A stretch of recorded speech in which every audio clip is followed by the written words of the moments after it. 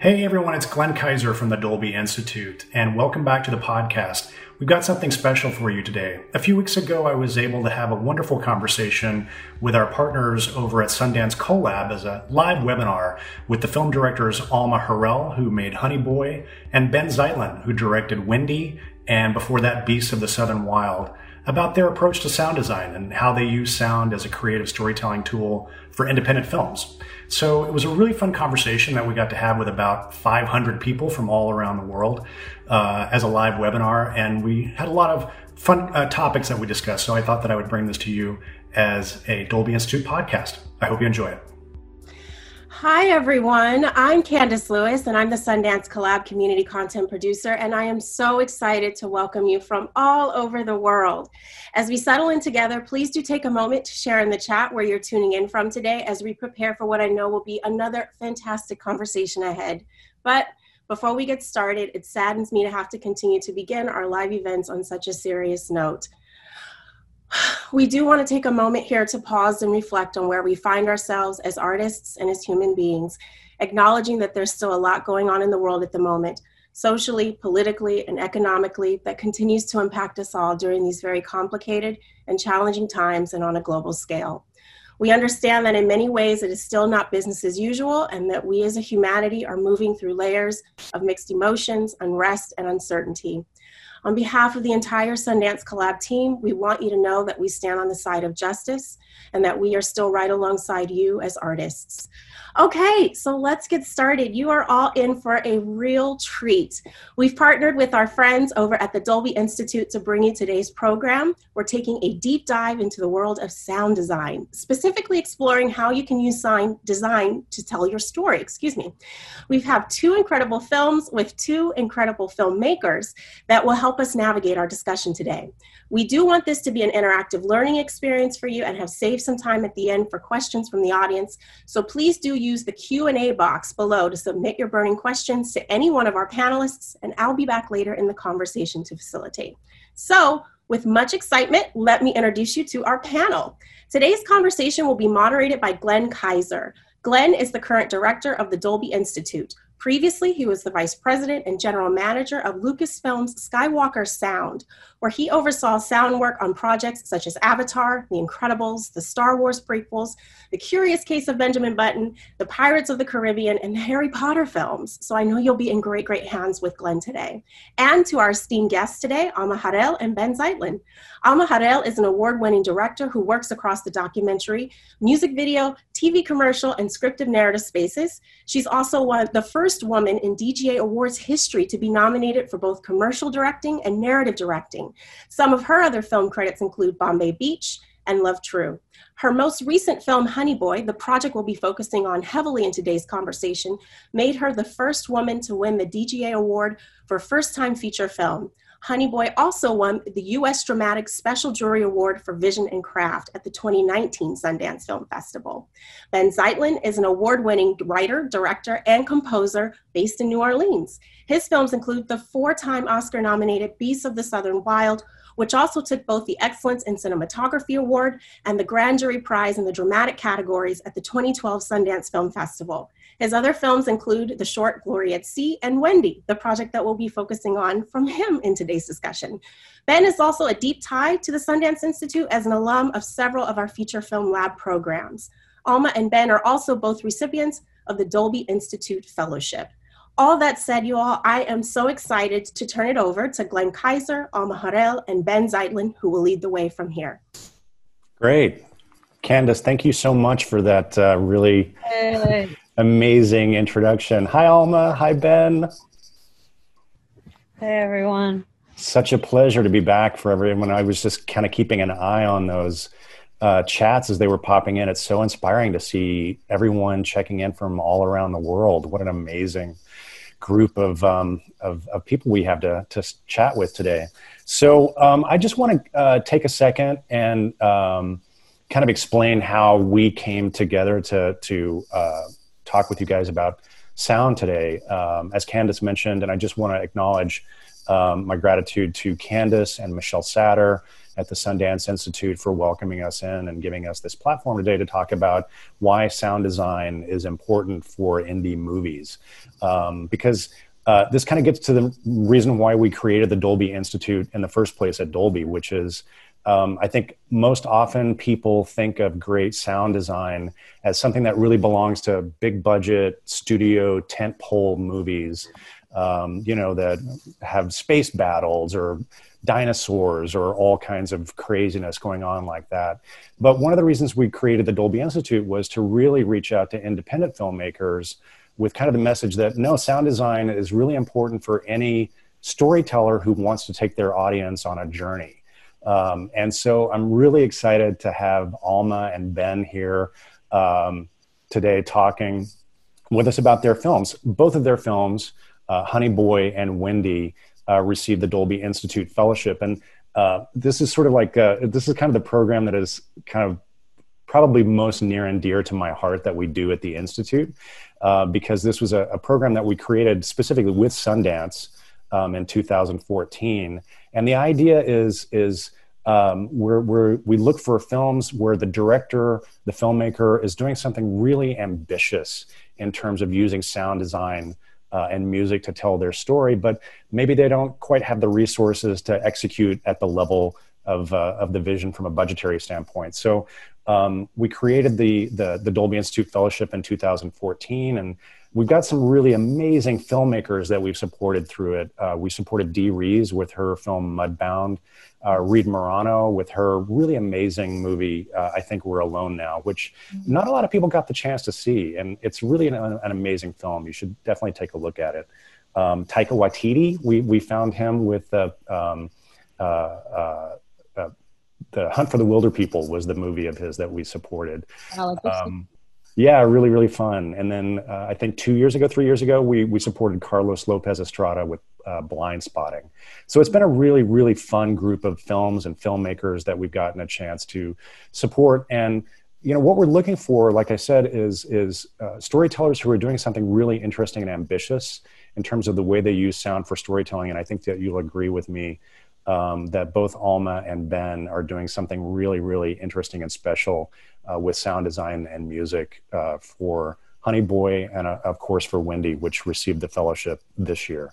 Talk to us a little bit about how did you use sound design to communicate and also kind of get the audience revved and ready for what's about to come?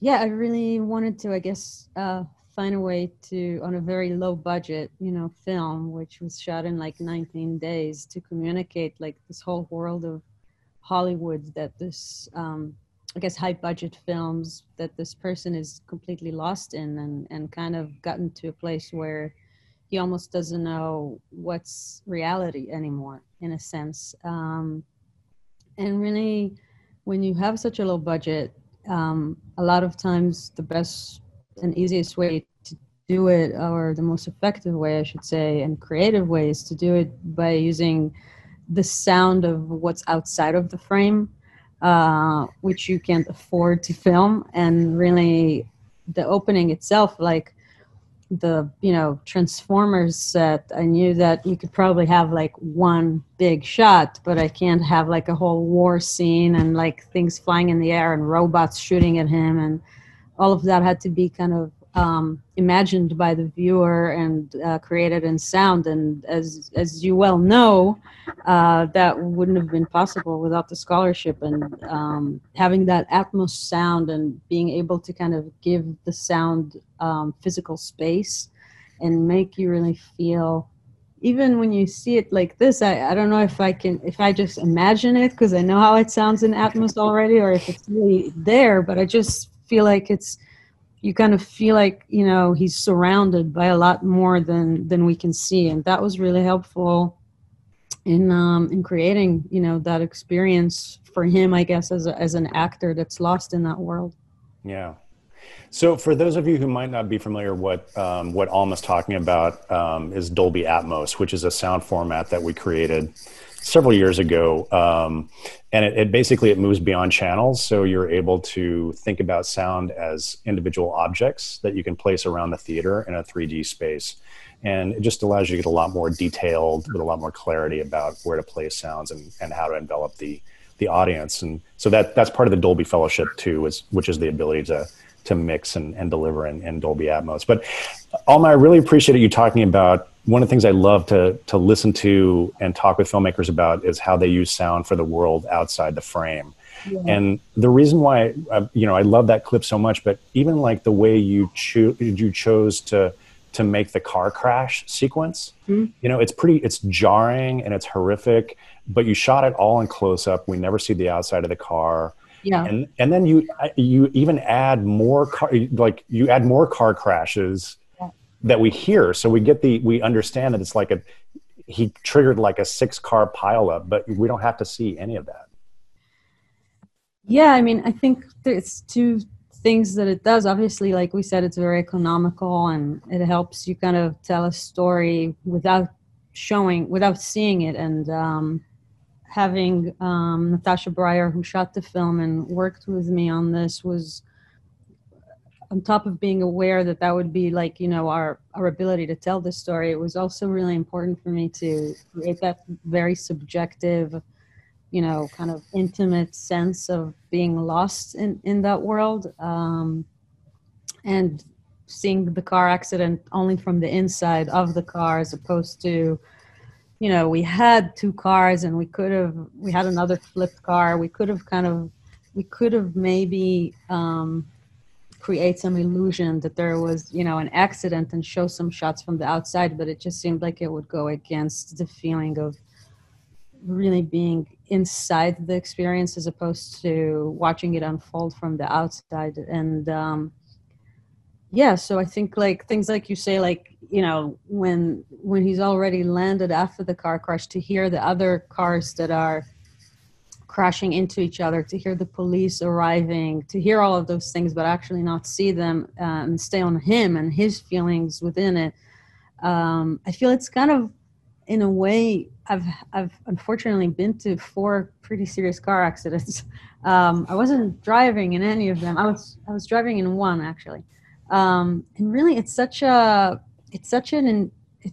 subjective experience because you are in the car. You're not aware of the people that are losing control of their cars and crushing into you and how it looks from the outside. You just kind of, you just experience it. And it's such a thing to come out of a car after a car accident and assess your body and assess the reality that you're now in. And I really wanted to kind of capture that. And the sound was the most helpful, I would say, other than, of course, Natasha's cinematography and Lucas's performance. And but it was, and Micah, who was there, but it was just the sound allowed us in post, and the VFX that we did afterwards. Same with the opening shot, to kind of paint with sound and visual effects over something that was very subjective and small and kind of give it some scope.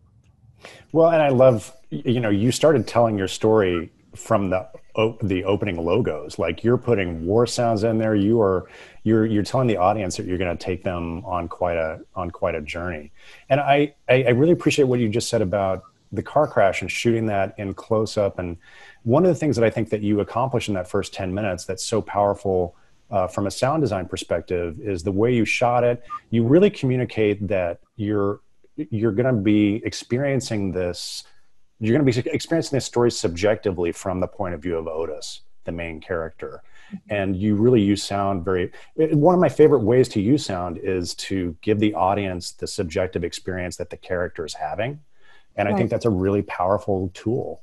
And then another thing that you did in that first few minutes is you also just set up that this is nonlinear. You're going to be moving back and forth in timeline. There are going to be flashbacks. And so that also creates great opportunities for sound. Because I always feel like, there's the legend of the masterful filmmaker who kind of knows everything in advance and has these amazing storyboards and kind of knows every shot, and he's to be admired and worshipped for his vision. And I'm definitely not one of those filmmakers. I never studied filmmaking. I hardly ever stick to my original plans in the edit. And honestly, that whole sequence was found in the edit like a week before we locked the film. I was kind of like, I don't feel like we get it still. And it was like a montage that was supposed to be like halfway through the film at some point in a flashback. And I was like, I'm going to sit down. And I just sit down and put like earphones and cut it for like a few hours. And it suddenly solved for me the whole opening.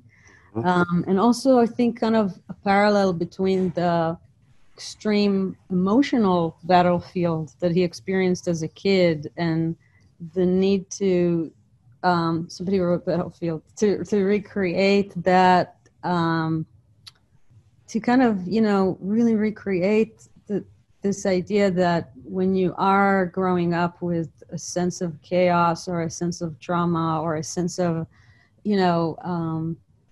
sort of lack of boundaries, you tend to search for it all the time in your 20s. I think your 30s, and hopefully you kind of at some point grow out of it, but like you really are like a detective that is lost in like some repetitious kind of cycle, and you kind of have to go back and find the clues as to made you addicted to that cycle. And I wanted to sort of give you that feeling that this person is just so immersed in this cycle of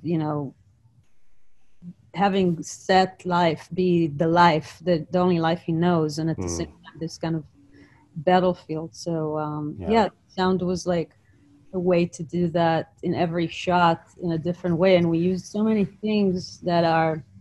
I just saw Wendy the other day, and I was like, oh, the amount of subconsciously like details that are communicated through the sound is endless. And I think like sometimes the experience you have at the end, you're not aware of like all the little ticking clocks and toys and things that you put in, because like him flying back on the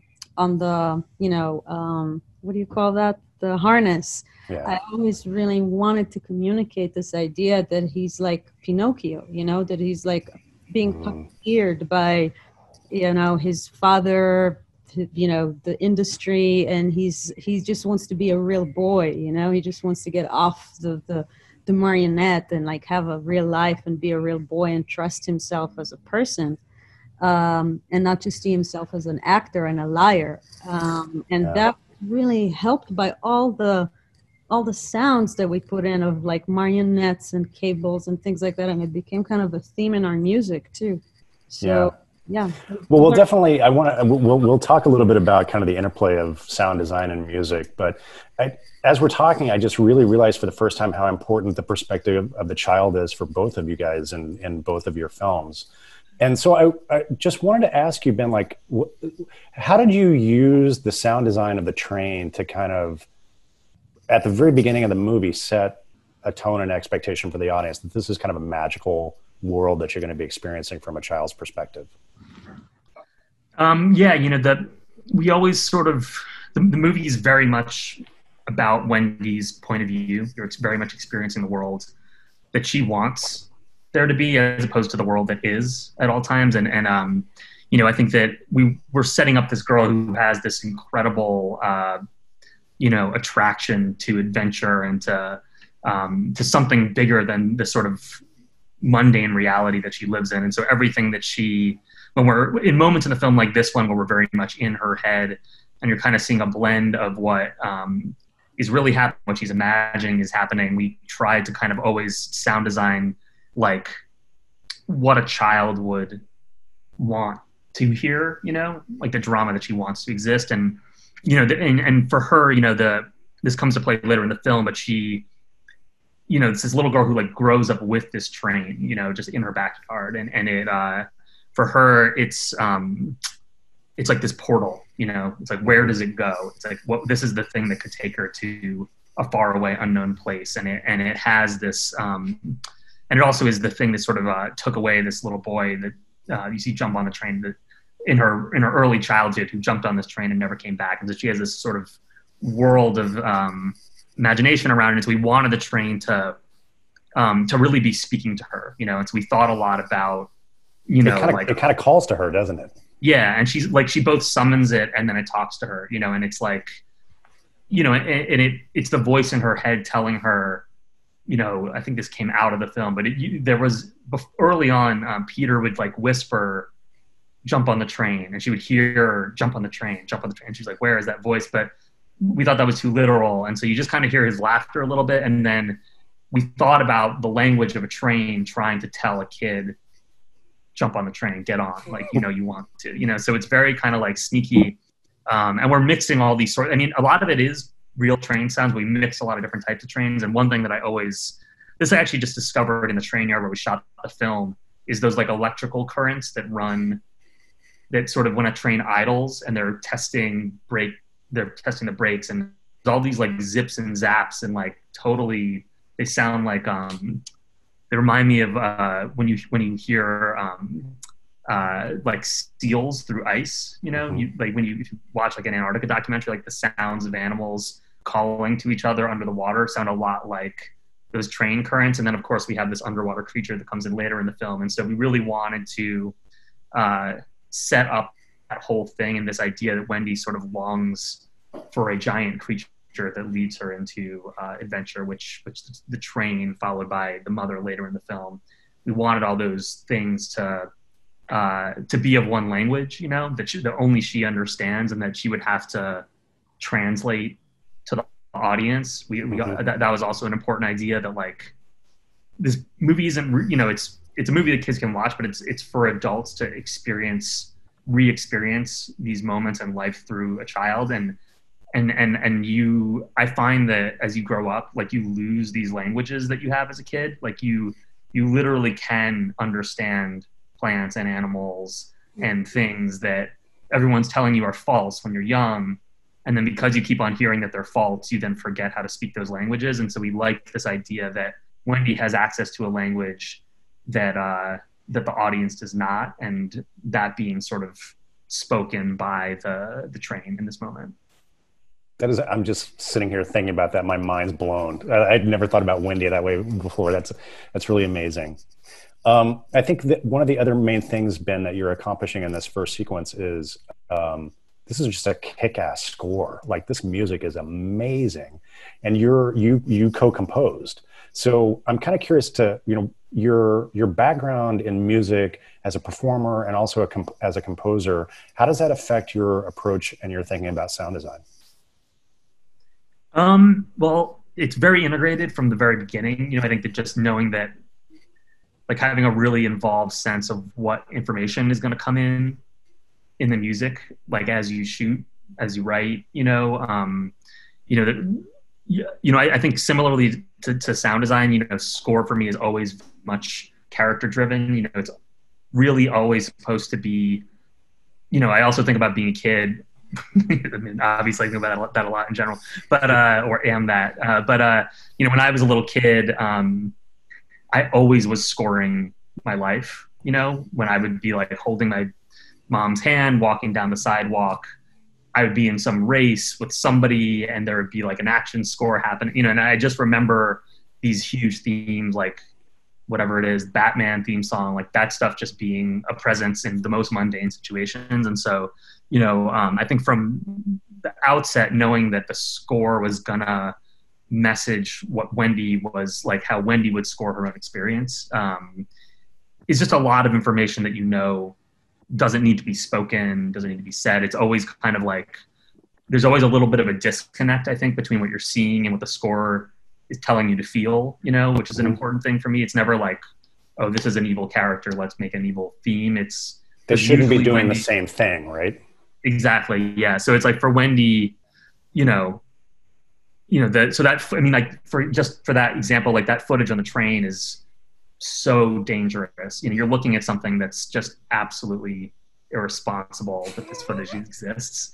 And the score is just like, yeah, this is awesome. You know what I mean? And it lets you know how the film feels, how Wendy feels about danger, which is that danger is fun. You know, at least at this point in the film, like for her, jumping on a train, riding across the country, hanging off the side of the train with a camera, that's fun, you know, and that's joy and that's freedom, you know. And so we wanted to, the score there is a couple things, but we really looked at like pioneering themes. We wanted, and we have this one sound bit that we always thought of as like the whip cracking as like the horses go off into the, we wanted to look at these kind of like national anthem, not national anthem, but more like striking off into the unknown. And so I think that was an idea, just like making sure you knew that running away for this character means freedom, in a very visceral way.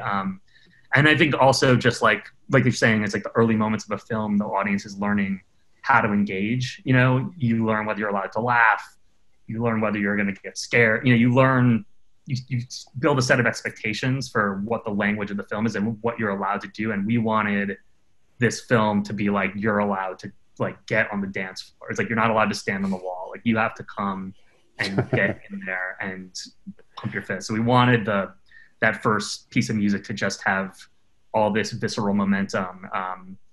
And it's like, whoever wants to jump on the train now. And if you don't want to, like, we're going to leave you behind. This may not be the movie for you if you don't want to jump on the train. I love that.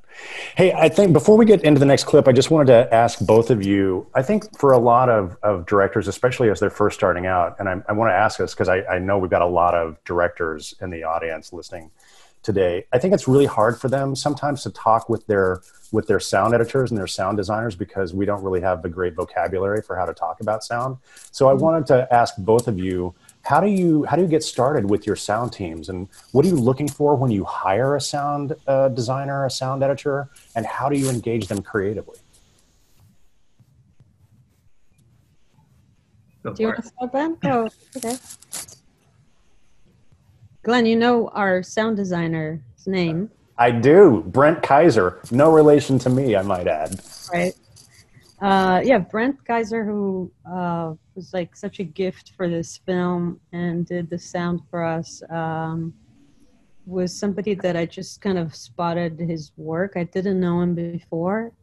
Let me interrupt you, Alma, for 1 second. Brent is the only person to win the Dolby Institute Fellowship twice because he also did the sound design for Swiss Army Man for the Daniels, for Daniel Scheinert and Daniel Kwan, which is amazing. Which was so amazing and had like every fart just had its own wetness. It was just really, it can't be more accurate than that. So he did, that movie, which I thought was phenomenal sound-wise, as well as the music and the orchestra and everything that was happening in it, and felt very kind of handmade and organic and things that I really like to feel from sound and from anything really. And I met him once at this party, at the screening that Flying Lotus, Steve made a film called Kuso, which was like a horror, hardcore kind of body horror, imaginative, psychedelic experience that only Flylo can make. And I met him there and just sort of, wanted him to do it and asked him if he would take this mission on, and that was before we had the grant, so it seemed a bit impossible, but he was down for the cause. And then the rest is history because of the help we got from you guys. But it was really an uphill battle at first, and I think that in terms of language, just to say that, I don't know, like I said, I never studied film, and a lot of times people like throw things at me. Now over time I kind of know more expressions and what to ask for, but I think people should feel really comfortable to just ask for what they want to hear and use their own words. And if you work with an artist and who's a friend, who's friendly to you, I don't mean like you have to have a long friendship, but just that is a friend at heart, then they would try to understand you, and you would find your language together. A lot of the things that I emphasize when I do sound, like I often really want to have a certain texture to the sound, or I want to have a really certain spatial kind of feeling where I could like feel where it is in the space, or the relationship between different sounds. The relationship to silence is actually really important to me, and I feel like silence is one of the strongest sounds we have. So all of those things are things you need to kind of develop a language for anyway. I mean, you could like kind of use cliches and use, big words, but sometimes just really trying to be actually accurate and personal and explaining what it is you're trying to hear is the best way anyway. So, people should be empowered to just kind of speak from the heart about what they're looking to hear. That's great. Ben, you want to take that one? Sure. I also had a great sound team, Rui Garcia and Martin Chembor, who was the mixer. He's awesome.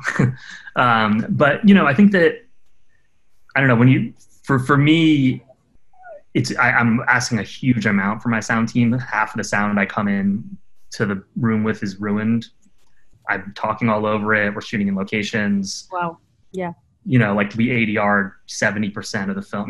There's just a gigantic amount of work, and so that's like a starting place. Well, let me ask: is that because obviously you're working with kids, and most of your kids are non-professional, right? So you're talking them through the takes while the cameras are rolling? So that's why your production tracks are usually wrecked. Yeah, or we're shooting in a train yard, or we're shooting by the ocean, or there's helicopters because we have to be evacuated within 10 minutes if the volcano becomes active. There's all this stuff. And a lot of times sound's the first thing to go, just to make sure I'm always like in a panic, just making sure I get my images, because that's what I absolutely have to walk away with. And I'm totally responsible often about not collecting the sound I need. So a lot of it's built from scratch, and I think a lot of it's very poetic, so I'm looking for that in a designer who isn't going to be, it's like sometimes someone's talking and I don't want to hear anything coming out of their mouth, or the sound of a cup coming down is not going to be that, so who's able to sort of not just look literally at the screen and say, well, I'm going to put in what I see, it's a much more expressive process. And I think that in terms of like how you communicate with a designer, whether it's, I think with a cinematographer or an actor, or, it can be very emotional. Like you don't need to know all the terminology or be prepared with exactly what sort of punch you like more than another one. It's like you can talk about feelings that you want to feel. And oftentimes you get the best work when you're not micromanaging exactly what something should sound like, and you're just telling someone what something should feel like. And the other thing that I think is really kind of key to know is like similar to, I just think we understand like visual language better than sound language sometimes, but it's the same as like a lens pulling focus. There's like a foreground and a background to every moment, and it's always changing. And to know what the foreground of your scene is, what are you really paying attention to, what's really important, and then what's in the background. A lot of sound comes into that conversation. I always like to say that it's like perfume, where you have like the notes, of the smell, and like there's like the bass, and there's like the notes that are on the top, and like it's kind of similar, where you want to make sure when you smell it that you don't have like, you're not overpowered by some lemony thing that's supposed to be in the bass. But yeah, there's like when I made my first film, which was like a documentary film called Bombay Beach, and it was with music by Zach Condon and Bob Dylan, and which was a big part of the soundtrack, but also on the ground itself, I was like with a small camera, and I didn't have any sound person. So I was just recording everything with like these two lav mics. And when I finished it, I showed it like, as part of a lot of stuff that I was doing. I got to show it to Werner Herzog, who was like a hero of mine for years. And I was like, nervous, I guess, to show it to him, and he saw it, and then he called me up afterwards, and he said, it's a great film, but it's not going to go anywhere because of the sound, and like, you have no terrible sound. I always say to my students, get the sound right, it's the most important thing. And I was like, holy shit, like that's not what I wanted to hear. But and then I kind of met this guy named Dror More, Mohar, who was a sound guy that I knew from back in Israel. He lived here at the time. He's now like super famous and does like giant films. And at the time he was like, come in like at night to my sound studio. and we'll just like fix the sound. And he went with me over there with a mic, and we recorded all these sounds of the whole place and kind of reconstructed literally the whole film, which was kind of ruined, like Ben called it before, like kind of ruined from all these like trains and, you know, and all sorts of sounds. So it is possible to salvage something if you have people that are willing to do the work with you. Do a lot of work, yeah. Yeah, I think Well, it's because there's so many filmmakers that can't afford good sound recording, you know. And Ben, bless your soul, you're just like a huge adventurer. So I can't imagine even when you had the you know the capabilities to probably get good sound, you preferred to be on an island with a volcano. That's a personality. But for people that just dream about some, you know, clinical set and just can't afford it, they should know that they could still fix what they do later on. Yeah, Alma, when you said that, it reminded me of one of my favorite kind of quotes from Walter Murch, and I'm gonna mangle it, but he basically said, like, we've trained audiences for the past 40 years to accept mixing and matching film stocks, mixing video with film, 16 millimeter degrading image. They accept that as an artistic choice and a valid way to express yourself as an artist. But if you give an audience bad sound, they presume that you're technically incompetent and you have no idea what you're doing as an artist. Well, sound is important, though, in terms of like there's a level to you want people to understand what is being said, right? That's unless it's really part of your world. It could be a texture. Right. I don't know. I mean, I guess, Ben, you should probably answer how you feel about that. So, because I think I know my films I take that freedom to have all sorts of kinds of sound. I mean, my first film even had subtitles at a few places where you couldn't understand what people were saying. But yeah, Ben, I mean, I think like you worked with like probably some of the best teams on Wendy. I imagine that. I don't know why I imagine that. Maybe because it's so impressive and I'm wrong. But I mean, it was very, you know, like you couldn't get a lot of people to the places that we were going. So it was a bit of like a self-selecting, like every person who was on set had to be accounted for. It was like an expedition, you know, you had to figure out how to get them and their gear there. And so it actually wasn't like it was very small on set oftentimes, you know.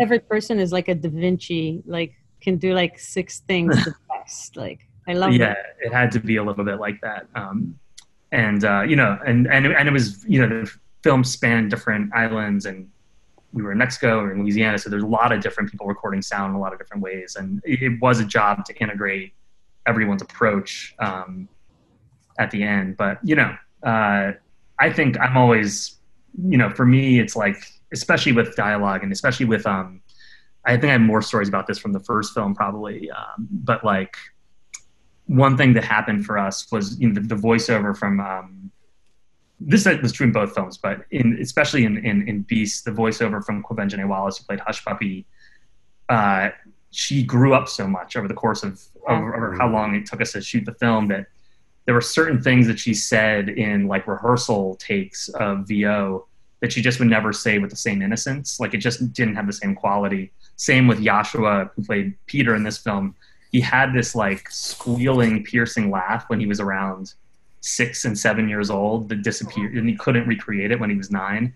Yeah. And so we had to go through every single inch of our footage to pull enough of these laughs because this laugh was going to be really important to kind of put his character together, because he didn't like to smile on screen for some reason. It was very hard to get him to, like, for whatever reason. So a lot of times, in order to like make him to bring out his joy, we had to kind of find these laughs from all over the place. And, you know, because I couldn't, everything else I could ADR, but that one thing he couldn't do. So even if it was recorded badly or off mic, you know, we put the time in to salvage these little bits of audio that were. But that's also really kind of important to say, that the performance is always more important than the quality of the sound, you know, like, and I had 2 things that happened. One was like Noah Jupe, who was like 12 when we, you know, filmed it, and literally a year later, not less than a year, like, I mean, we made this whole film in a year, so just like a few months after we finished, probably 5 months, and his voice changed. It was just like totally different voice. And we had a few places where Shia and him were overlapping on each other. And because of the way we shot it, we did a lot of things where like we had them talk together and like go over each other and improvise. And I brought Noah to do some ADR for some stuff, and I was like, oh, I 100% can't use that. Like that's just like a totally different kid. He's like a teenager now. And so I kept, the dirty sound with original performance. And I was like, oh, maybe I'll bring Shia and he'll do the ADR and that would help clean it. And then Shia came, he was like, I'm never doing this fucking shit. Like my original performance from that moment was so good, and anything I would do now would just be just for sound. So both of them didn't want to do ADR from different reasons. And, and we just kept it. And like, I can still hear it sometimes. Like at the beginning I could still hear it, but like I didn't care because the performance was just so good and so much better. So it's really, performance first, I think, in some cases. One of my favorites, Alma, one of my favorite stories about that, we were doing the sound for Paul Thomas Anderson on Punch Drunk Love, and there was a sequence where Barry. I have to just say that when I saw that movie, I realized the importance of sound. Right. I remember sitting in the theater when I saw that movie and saying, wow, you can do so much cool shit with sound. Yeah. And obviously so many movies have done it before, but that movie somehow made me realize it. So there was a specific scene that I was thinking about. Barry Egan, who's played by Adam Sandler, kind of loses his shit in a bathroom in a restaurant, and he just trashes the whole bathroom. And the production track was just his wireless lav mic that they had wired him up with, and it overmodulated. Everything was hyper distorted. Like it was horrible. And of course, the sound team comes in, and the Foley team recreates everything. They clean everything up. It's all pristine, and it's chaotic, obviously, but they made it all presentable and wonderful. And Paul Thomas Anderson, heard it and was like, "What the hell did you do? Like, it has no soul now." Yeah. So what's in the movie is the distorted wireless lav. That's what took you there. It's what took you there emotionally, right? Yes. Yeah, and like also just the rage and the anger and the frustration of an actor in that moment, I spiritually believe is in the sound. It's just like inherent to what you see, and then like when you try to recreate it so many times, it sounds removed. Like And I'm seeing that P.T. Anderson's birthday today. Is that true? Oh, is that true? That's amazing. Well, Alma, I wanted to ask you. So.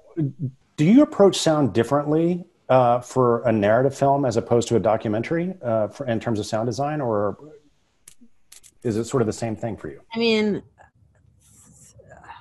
I want to acknowledge the beautiful man that is Oscar Grau, who was recording the sound on my film, and really say that the work that he did under not easy circumstances, because the way we wanted to shoot this film never almost allowed him to be in the room. So he had to really gadget the place with some stuff to try and... You're talking about your production sound recordist on Honey Boy? Yep. Okay. But the biggest difference for me is just in the field. I would say that in post, in the mix, I actually treat them the same. I would say I would have loved to have a Dolby Grant on Bombay Beach, but I kind of got all that love from Dror, who was just so generous with us and gave us his time. But I treat it the same, I guess, in the mix in a way. But on the field it's different, because nobody comes in and says, "There's a train, we gotta do this take again," and things like that, or and just there isn't that sort of fear. I feel like there's a lot of fear on film sets, because definitely not coming from me, I think, but I just think people really want to perform. They really want to give you everything you need. They're very passionate about getting their part right, and that's when you have a good team, because every person is just fighting for their own thing to make sure they did the best they can. Right. But sometimes for people that prefer the moment over any technicality. It can be challenging to convince script supervisors and sound people that it doesn't matter right now, like that what matters now is that the actors will stay open-hearted, and get the performance. And that's something you don't need to fight for in a documentary. Because usually I'm alone, so it's different.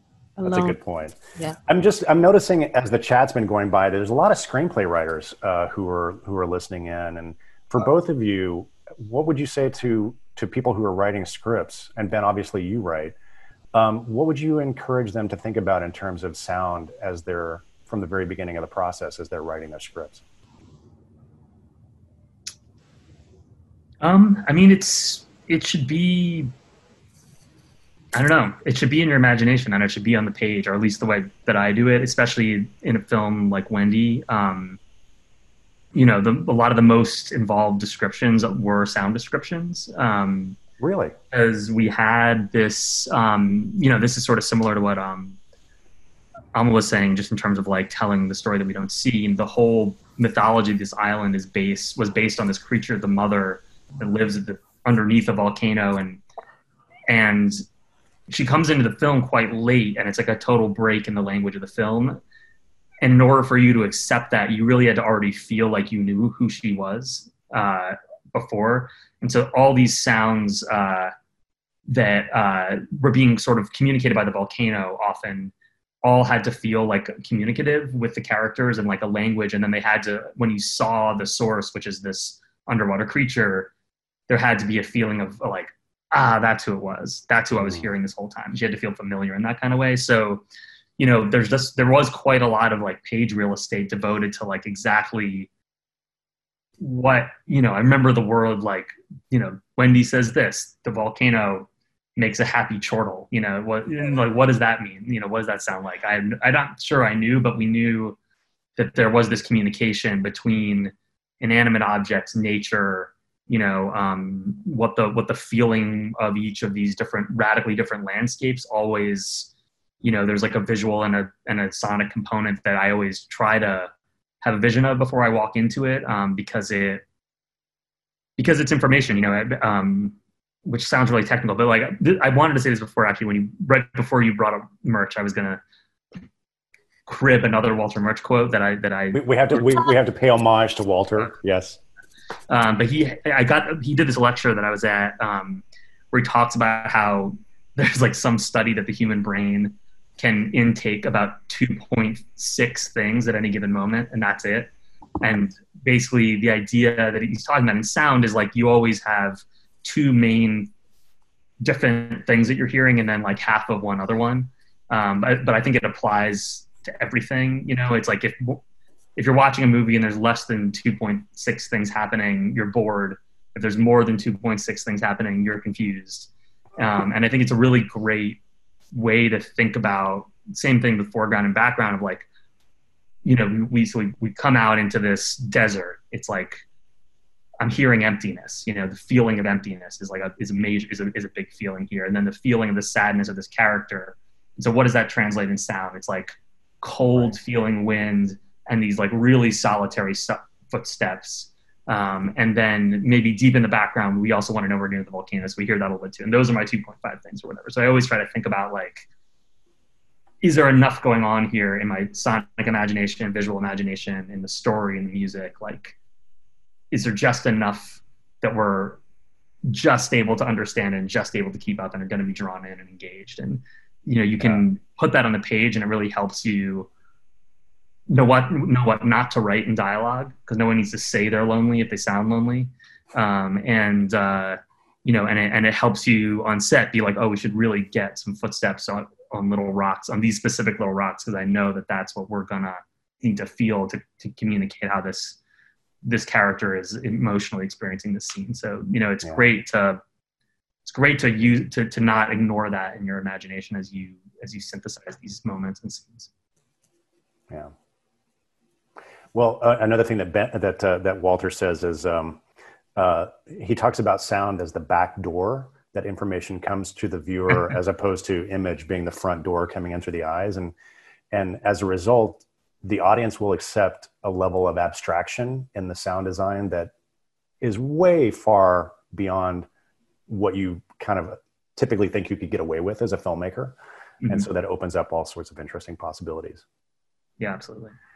Well, we're at the 1 hour mark, which I think it means we need to bring Candace back and go into some questions. I wanted to just ask if everybody here knows who Walter March is, because there's so many people here from around the world. So just wanted to make sure. Okay, because I definitely had to Google it. Amazing. Yes. Walter Murch, yeah, look him up on Wikipedia. He's written some great books, like In the Blink of an Eye, about film editing. I don't know though. He did Apocalypse Now and The Godfather, and he did like the first film that George Lucas did, which I can't remember. He and George were classmates at USC, yes. So he did the sound design for THX 1138. And I'll just give a plug for, there's a wonderful documentary that just came out last year that focuses on Walter and Ben Burt and Gary Rydstrom. Oh, wow. About sound design in films. It's called Making Waves. Okay. And it's directed by Midge Costin. It's a really wonderful documentary that everyone should check out when they get a chance. So, Candace, do you want to come back and kind of lead us through Q&A? Hi, that was fantastic. Thanks, you guys. We've gotten a lot of questions in the Q&A. So unfortunately, I'm sorry, we won't get to everybody today, but we'll pick some of the ones that I think will be beneficial to everybody and at different ways, and we can see if we hit a lot of talking points there. So we'll start with Samuel's question. Samuel asked, as a student filmmaker, I've noticed that the sound design and edit isn't treated with the same importance as some of the other areas of production, and I certainly remember that from film school. I did one sound design class. So what would you recommend to do or say to get fellow student filmmakers, and I mean, I think filmmakers in general, to just really take sound design and edit seriously? Ben, Alma, you want to take that one? Yeah. Go ahead. I think you gotta do it yourself. I hate to say, but like, I really think that when I was making films as a student and all my shorts, like there's never any money to pay anybody, and it benefits you so immensely to learn all the corners of the process. I just remember how it served me so well later to know how to basically function in these programs and basically know how Foley and things like that work. I like remember being at in Park City. I had an animated film in Slamdance, and being in the hotel room and Foleying the footsteps of like a living light bulb, like in the hotel room the night before the premiere, had something to get it onto a tape and then go in the show. It's like that, just learning that stuff. And when you're making short films, like you have yourself, and you have the time because you don't have external pressure, and you can just sink hours and hours of your life into fleshing out stuff like that becomes weirdly less in your control later, but it's so helpful to know it all. So I don't know, sound's always been a huge thing for me, but I remember early on I just had to do it myself, because it's true, it's not as flashy as the other parts of the process, and it gets overlooked. But for the filmmakers, you've got to sometimes compensate for that yourself. Alma, did you have anything to add? If not, I totally agree. Like, I think like I also came from like this background of just like doing things myself, and I don't know, now when you can edit everything on your laptop, which is how I edited my first film, was on laptops, so it was just like doing everything and recording things really gives you a lot of insight. Ben also is very lucky to be making his own music in some of his films, which is another huge gift. I have to like kind of sit like a pest on the couch in the back and say, I know I'm not a musician, but I think we really need this in this moment. And Alex Somers, that did the music for us, and Zach Shields were very patient with my non-musician authority in the room every day. But yeah, I think like just being there in the room with musicians, with sound people, learning all the time and doing things yourself before that, so you can, so you know better what it is that you need. Some people learn very well from theory and watch documentaries and feel very much like they know things. I really like have to do it myself in order to kind of absorb knowledge. I would just say, like, I'm watching these chats kind of go by. I'm seeing a lot of people say, "Hey, I'm a sound designer. Like, you guys should all be, meeting up and working together on things." And I would just say, as you continue on in your career and you start making films, think of the sound designer almost the way you think of the cinematographer. Like, this is somebody that you should be hiring before you go shoot the film. And, not that they have to work on the film the whole time, but you should find that person that you click with and let them read the script and talk with them about the film. And they may suggest a different way of shooting a scene that would open up sound design possibilities that you might not have thought about, right? So this is actually a really good segue to Mito's question. And so he asks, I'm curious about the language, verbal and otherwise, that you would use to communicate your vision to the sound designer or editor. What tools of communication do you use? References, soundboards, metaphors? How are you guys kind of communicating with your sound teams?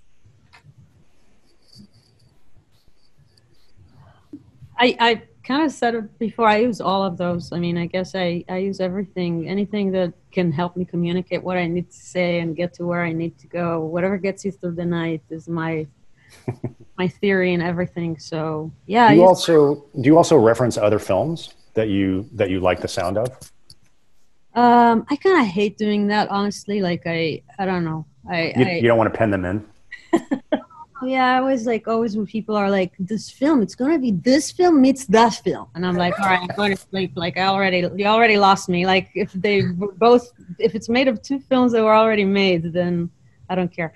But yeah, I don't know. I don't really do that much. I kind of really feel like the world is so incredibly rich of metaphors and experiences. And I value those and kind of usually rather say that, although, I mean, of course, if there's something really specific where you're like, I really love how, I don't know, but yeah, I don't go there often.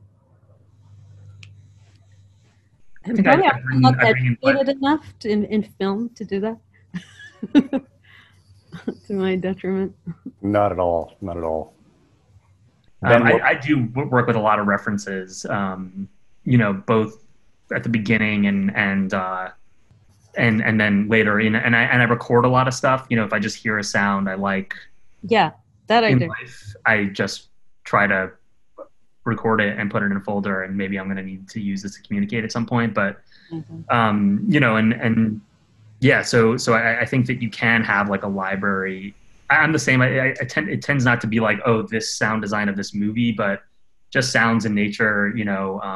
Specifically in Wendy, obviously it was a huge thing, and like what we were going to build these sounds out of. A lot of times I like to use the same sounds for a lot of different things in the film, even if it's sort of buried in the ether. So it's like something like an example of where we were stuck, and when he was just like the mother and just nature and the train, everything feeling too cold and not, it had to feel in Wendy, like there's this idea that motherhood is the superpower and this like maternalistic strength, that we were trying to communicate, and we weren't getting this feel of like care for some reason from a lot of these sounds. And so we started looking at like baby animals and mother animals communicating, and like, and it was like, remember there was a baby harp seal video on YouTube that I found of this like baby seal that someone just like shot on their iPhone, and it's like that. And I slowed that down and I brought that in, and like that's was so cool. That's the kind of stuff that I get most inspired by, that kind of work. That's amazing to hear. Yeah. So much better than saying like, hey, I really love the sound, and like 7. I don't know.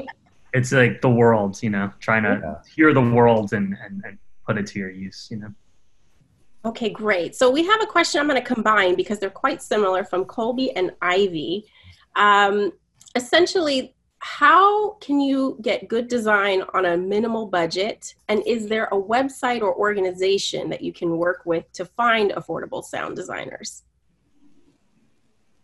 I'll just say that I have an organization. It's a nonprofit called Free the Work.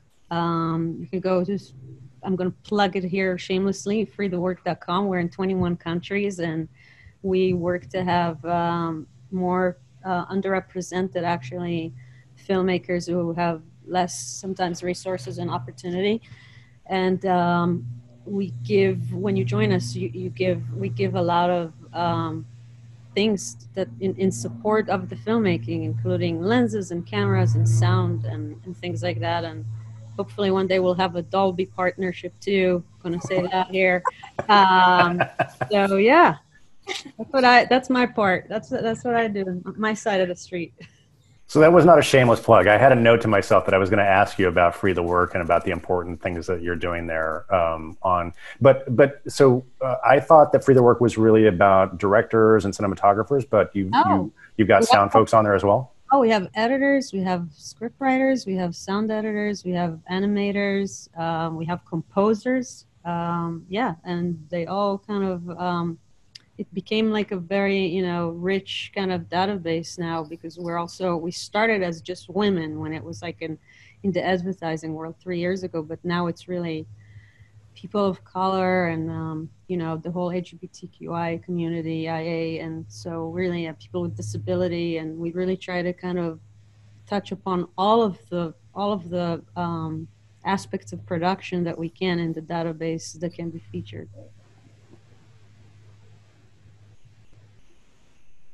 Okay, so we'll move on to people here love Free the Work. They do, yeah. The chat is blowing up over that. Let's move to Dave's question, which is actually pretty interesting. Do you take your sound mixer on location scouting with you? Yes, I do. But I don't know that you would always need to. But I think in particular circumstances, this is pretty specific to like extreme locations, but I think that everyone needed to, on my film, figure out how to do their job safely, and you had to see what you were getting into before you showed up there, and just, we also have a lot, like the way that I'm shooting, a lot of times I'm trying to have an almost 360 field of vision, which is to say, like, there can't be tents, there can't be people all over the place. Like we're trying to allow our actors to really move freely through a space. And so just being strategic about where everyone's going to be behind the camera, where they're going to hide if they can't be behind the camera, is really, really useful in scheming a scene, and making sure that you're not going to get there and then there's nowhere for your sound mixer to capture the sound. And they haven't, and can save you a ton of time if you're able to bring them. It's a huge resource. And then I think that's also probably applies to, even just complicated interiors. Like our diner had a train outside of it. There was going to be 27 people. We only had this many mics. Where were we going to plant them? So all that planning and scheming was really, really fundamental to have sound on the tech scouts, and to have them have a strategy and a plan before they get there. If you can do it, yeah, like Glenn said, it's like it's your, all your designers, your cinematographer. Everyone's got the same job. There's, for some reason, a whole status thing within that, but every single person who's kind of the creative head of a department, you want to collaborate with, and you can best collaborate with them if they're there when you're making your plan. Yeah, and if I could just tell one quick story. I did a program with Ryan Coogler several years ago, and we talked about Fruitvale Station, and that was his first feature film, but he was wise enough to not only have figured out who he wanted to do the sound design before he shot the film, but then he invited them to come on set. And they, the sound team came in, and they realized that the trains in Oakland were going to be a really important character in that film. And so they just ran around Oakland, kind of not part of the shooting unit, but separate from them, and they just spent several days getting ambiances and the sounds of those trains that they knew that they would use later on in the edit of the film. We did that too on Honey Boy, definitely had tons of and worked with, Brent in advance, and he came to the set and just kind of started to build like a library of all the sounds we want from the hotel and the motel, and like Right. so came into the sound mix. We had like kind of libraries of sound that we created in our locations constantly. Great. So I had a really great question. It might actually be better for Glenn to answer because you have such a rich background yourself as a sign designer specifically. But I had a question from Krishnan who says, do you have any just basic general good tips for budding sound designers? Always have a recorder with you. And now it's easy because you can just do everything on your phone. So just always be ready to capture interesting sounds. And that's, when you listen to sort of the great sound designers about how they make sounds, and inevitably, and Ben kind of alluded to this in The Sound of Mother, we don't really have the equivalent of CGI in the sound industry.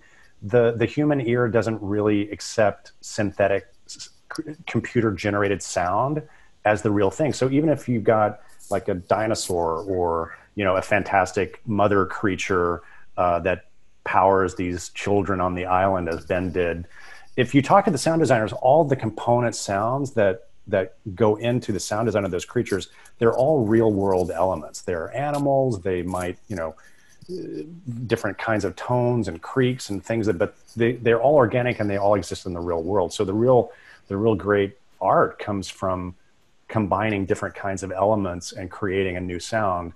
And then, the dirty little trick of sound designers is pitch it down and run it backwards, and it's a whole new thing. Ben, any tips that you'd share with someone kind of on the budding side of sound design? I'm not a sound designer, so Yeah. I think to be at it's such a closed, small world, which is a huge frustration for me. And I think that it's cool to hear the work that you're doing on this, but like, I just think that there's so many people starting off that just don't have a sound designer, don't know where to find one. And, one great example, this isn't my film, but a film that I did a score for, my friend Jonas Carpignano, who works in Southern Italy, and this is true of how my team sort of started too. It was not like any of us knew what we were doing when we started off, and we kind of just were like, okay, we're going to make a movie. You be the producer, I'll be the director, you be the cinematographer. No one knew. And you start off, and then you become that by doing it. And I think that, I think that it's one thing I really value in making my own films is the people who I've had who are part of a team that come with me from film to film, and we all get better and we form a language together. So I think that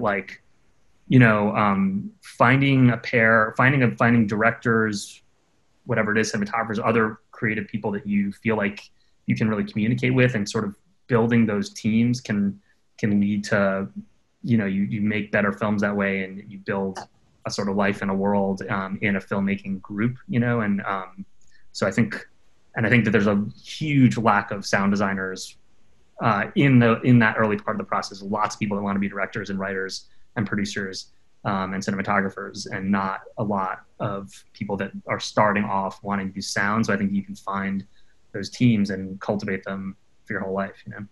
Great. Thank you for tackling that question from that angle. That was really, really helpful.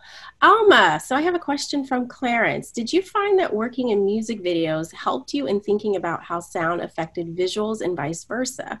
And did that help your approach to sound and music for Honey Boy? I think like anything you do shapes, I guess, who you are. I think as a filmmaker, it could be like, from doing things that are really unrelated in your life, like volunteering with children, which is something I did for a while with children that were taken from their homes into foster families and had to be like in a shelter for a while. And it's not a I guess like a craft, but it's something that definitely have given me a real window and a connection to children that are isolated or they come from broken homes, and allowed my background as a child to kind of come to the front. So to borrow from that faraway metaphor, same thing with like music videos and music. Before I did music videos, I did this thing called VJing, which is like you kind of like, you know, lively in a live show, sort of mix like all these videos you filmed, and there's like a live performance on stage and music. And I think just this ability to look at music and sound as something that is very alive and is so inherent to what we experience when we look at visuals, and not really see it like separate, but just see it as like, it's like when you have a great song, it's not necessarily that the words are great or that the music is great. It's like how they work together. And a lot of times, same thing when we see like film, like obviously the script is so valued. Obviously the performances, if we didn't have them, nothing would work. But at the end of the day, when something is really gives you this round, rich feeling that it's sort of coming out of the screen to you and you can really feel it, so much of it has to do with the music and the sound. And it's really sometimes actually my favorite part, because the editing for me is such a neurotic, nerve-wracking, I guess, process where you realize what you have and you have to sort of make something out of it and face your failures and your, you know, but in the sound, you get to the sound, hopefully with a cut that you love, and you just get to love on it. You get to really love on it. You get to really, you know, make it pop and give it anything that outside of the frame, and celebrate all the emotional kind of undercurrents that maybe are not on the screen but have to be there to create the mood that you want. So I mean, I think like making music videos is an amazing way to fall in love with music, you know, because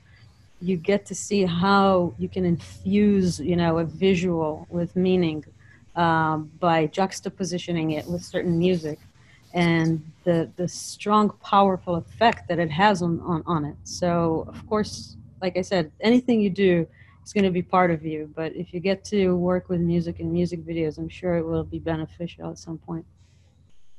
Wanted to jump into, I was never anything close to a professional DJ, but I used to DJ a lot of parties, and I found that to be like one of the most valuable parallel experience, like skill sets to any part of the process in film. It's like this sort of like this reading of a room as you think about your audience, and like when they need to be rocked and when they need to be striving for ecstasy, and then and it's like just managing that energy and trying to build towards, like, there's some song you want to play the peak of a party, you know, and but you can't just play it. You got to play it. You got to set it up, and it's like you got to get there. You got to get there, and there's all this sort of architecture to the energy that you're trying to take people on an experience of, and I would say that that's really, really that's one of the most difficult things to crack in sound design, I think, is like once you get past just getting every scene to have the sounds that you want in it on an isolated level, it's like how a sound design flows and how like it's really hard to articulate, but like but you said the architecture of the energy. So yeah. For what you said. Yeah, like we our first few passes on Wendy just were like, it was hard to say why, but you'd watch the film and you just would feel so bad. You know, he was like, I just got violated. I got overwhelmed. You know, I just felt attacked, you know, and it's like, then how you thin that energy out. Like I would think back on, well, what song would I play right now when I really need people to keep dancing, but like they got to catch their breath. It's like that sort of stuff somehow translates really well to like the big picture of a sound design, I think. Ben, I wanted to follow up on that because I remember something that you told me one time when we were talking, when you were making the film, that, and I had to put a little plug in here. For both of you, this was your first time working with Dolby Atmos, but Ben, you said that Dolby Atmos actually kind of helped you in terms of creating space. So can you talk a little bit about, for both of you, what was having access to that technology like, and how did it change the film? Sure. Yeah, I think about this metaphor. I think it's the same one I used before, but I have a very messy room. So like I remember like my clothes are always like all on the floor, you know, and then it takes me a really long time to like find them and figure out what's clean. But like I thought about the Dolby thing is like when you have shelves, you know, it's like, oh, I can see everything, you know, it's the same stuff, but now I can see where the socks are and I can see where the pants are and I can like very quickly look at this and understand it all, you know, like there's something like that the technology does that's really, really cool. And especially for something when we were trying to do so much in the sound at every given moment. There was dialogue, music, effects, like everything was always, we needed all of it, you know, in order to get the film to tie together. And before we had that, it felt overwhelming. It felt clogged. And it's sort of that feeling of just feeling like, can someone please turn the volume down? You know, this hurts, you know, but it wasn't because it was too loud. It's because it was too much information. It was like when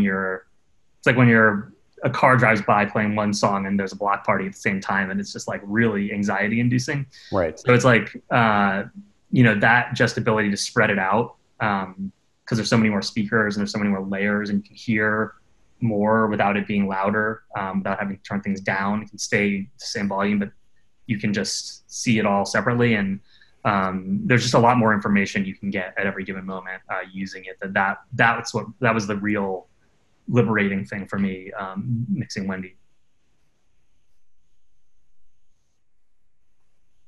Yeah, there's like a visual component to Atmos sound, I guess, that I haven't experienced before. What do you like call those little? You talk about the balls? Yeah, the little balls. They just called the balls. I thought there's a name. That's what we call them. But that's what we call them. Yeah. The balls. Don't look at the balls too much, because like get caught up in the balls. What Alma's talking about is Atmos. Yeah, Atmos allows you to look at the 3D space of the theater and actually take the sounds and move them around in the space, and they're represented by little balls. So it's unbelievable. It's such an amazing trip to see, like, especially like I obviously our film didn't have like 90 channels of sound like some of those. Can you remind me the name of our mixer who I loved so much? You're talking about Will Filed. Yes, Will. What a mensch. So he did just before that. What did he do? Like one of those monster. He did Invisible Man, and right now he's working on Ghostbusters. So he works on pretty like big one of those films, and like that, you know, are my nightmare basically. Like where people are just like spending years with green screens, and then they have like 90 soundtracks, and they got to figure out if this missile is like in the back or it's only in the front, and like all those things. So those fucking balls, you just see the whole room. And man, I got caught up in them easily, especially that first scene. I was having so much fun. It's really amazing how much fun some of these dudes have blowing up shit all the time, and now some women too. But like, so yeah, the Atmos, like just the spatial thinking of sound and seeing it as a 3D space is definitely very exciting, I would say. And for those who use it for such big scenes, but also for me, it was just like so amazing sometimes to kind of play with like soundscapes for a dream sequence, for instance. And I mean, Ben's film, the whole thing is a dream sequence, I would say. So it's like he probably had so much fun. But for me, there were like a few areas that were just really important to kind of, you know, create a surreal environment in the sound and really figure out if like the chicken sound would be like from the back or from the front, and how it's going to like work with the music. And that was really something that we didn't talk a lot about today, but Alex Sommers was in there with us, and I really appreciated he let me get everything in stems, because, you know, I don't write my music as Ben does. So like having stems of the music and being able to really tuck the music and certain instruments in a certain place in the room and inside the sound mix, and make it all be like this one beautiful thing was really so exciting. I couldn't get more excited when I went to the sound mix this movie. I can attest. I was on the mixing stage with you at a little bit at the end. You were very happy. You were very excited. I was like a kid. It was so much fun. Well, we're at time already. I can't believe it. Glenn, did you have a final question or thought that you wanted to put out there, or shall we wrap? No, I just really want to express my gratitude to Alma and Ben. You guys have been great partners. It was really fun working with you on these films. It just, one of the things that we love about creating technology like this is just putting it in the hands of artists and let them run wild and see what the hell they're going to do with it. And you guys always surprised and delighted us with how you handled the sound on your films. And it was a great honor for me to get to work with you guys on these films. God damn. Thank you, man. Yeah, thank you. You saved my ass, that's for sure. Yeah, definitely, man. I'm going to wrap for us here, but thank you all so much for joining us. A huge thank you to Glenn, to Alma, to Ben for being so generous with your time and knowledge today. And thank you to our friends at the Dolby Institute for partnering with Sundance Collab to make today's event possible. We hope the discussion was helpful to you. Please keep an eye out for our newsletter and on the Collab website for the most up-to-date information on resources and events, so that we can continue to support you wherever you might be in the world. So until then, we'll see you back here soon. Please be safe, be well, be healthy, stay creative. Cheers. Bye-bye. Thanks, everyone. Bye, everyone. Love you. Bye. Thank you.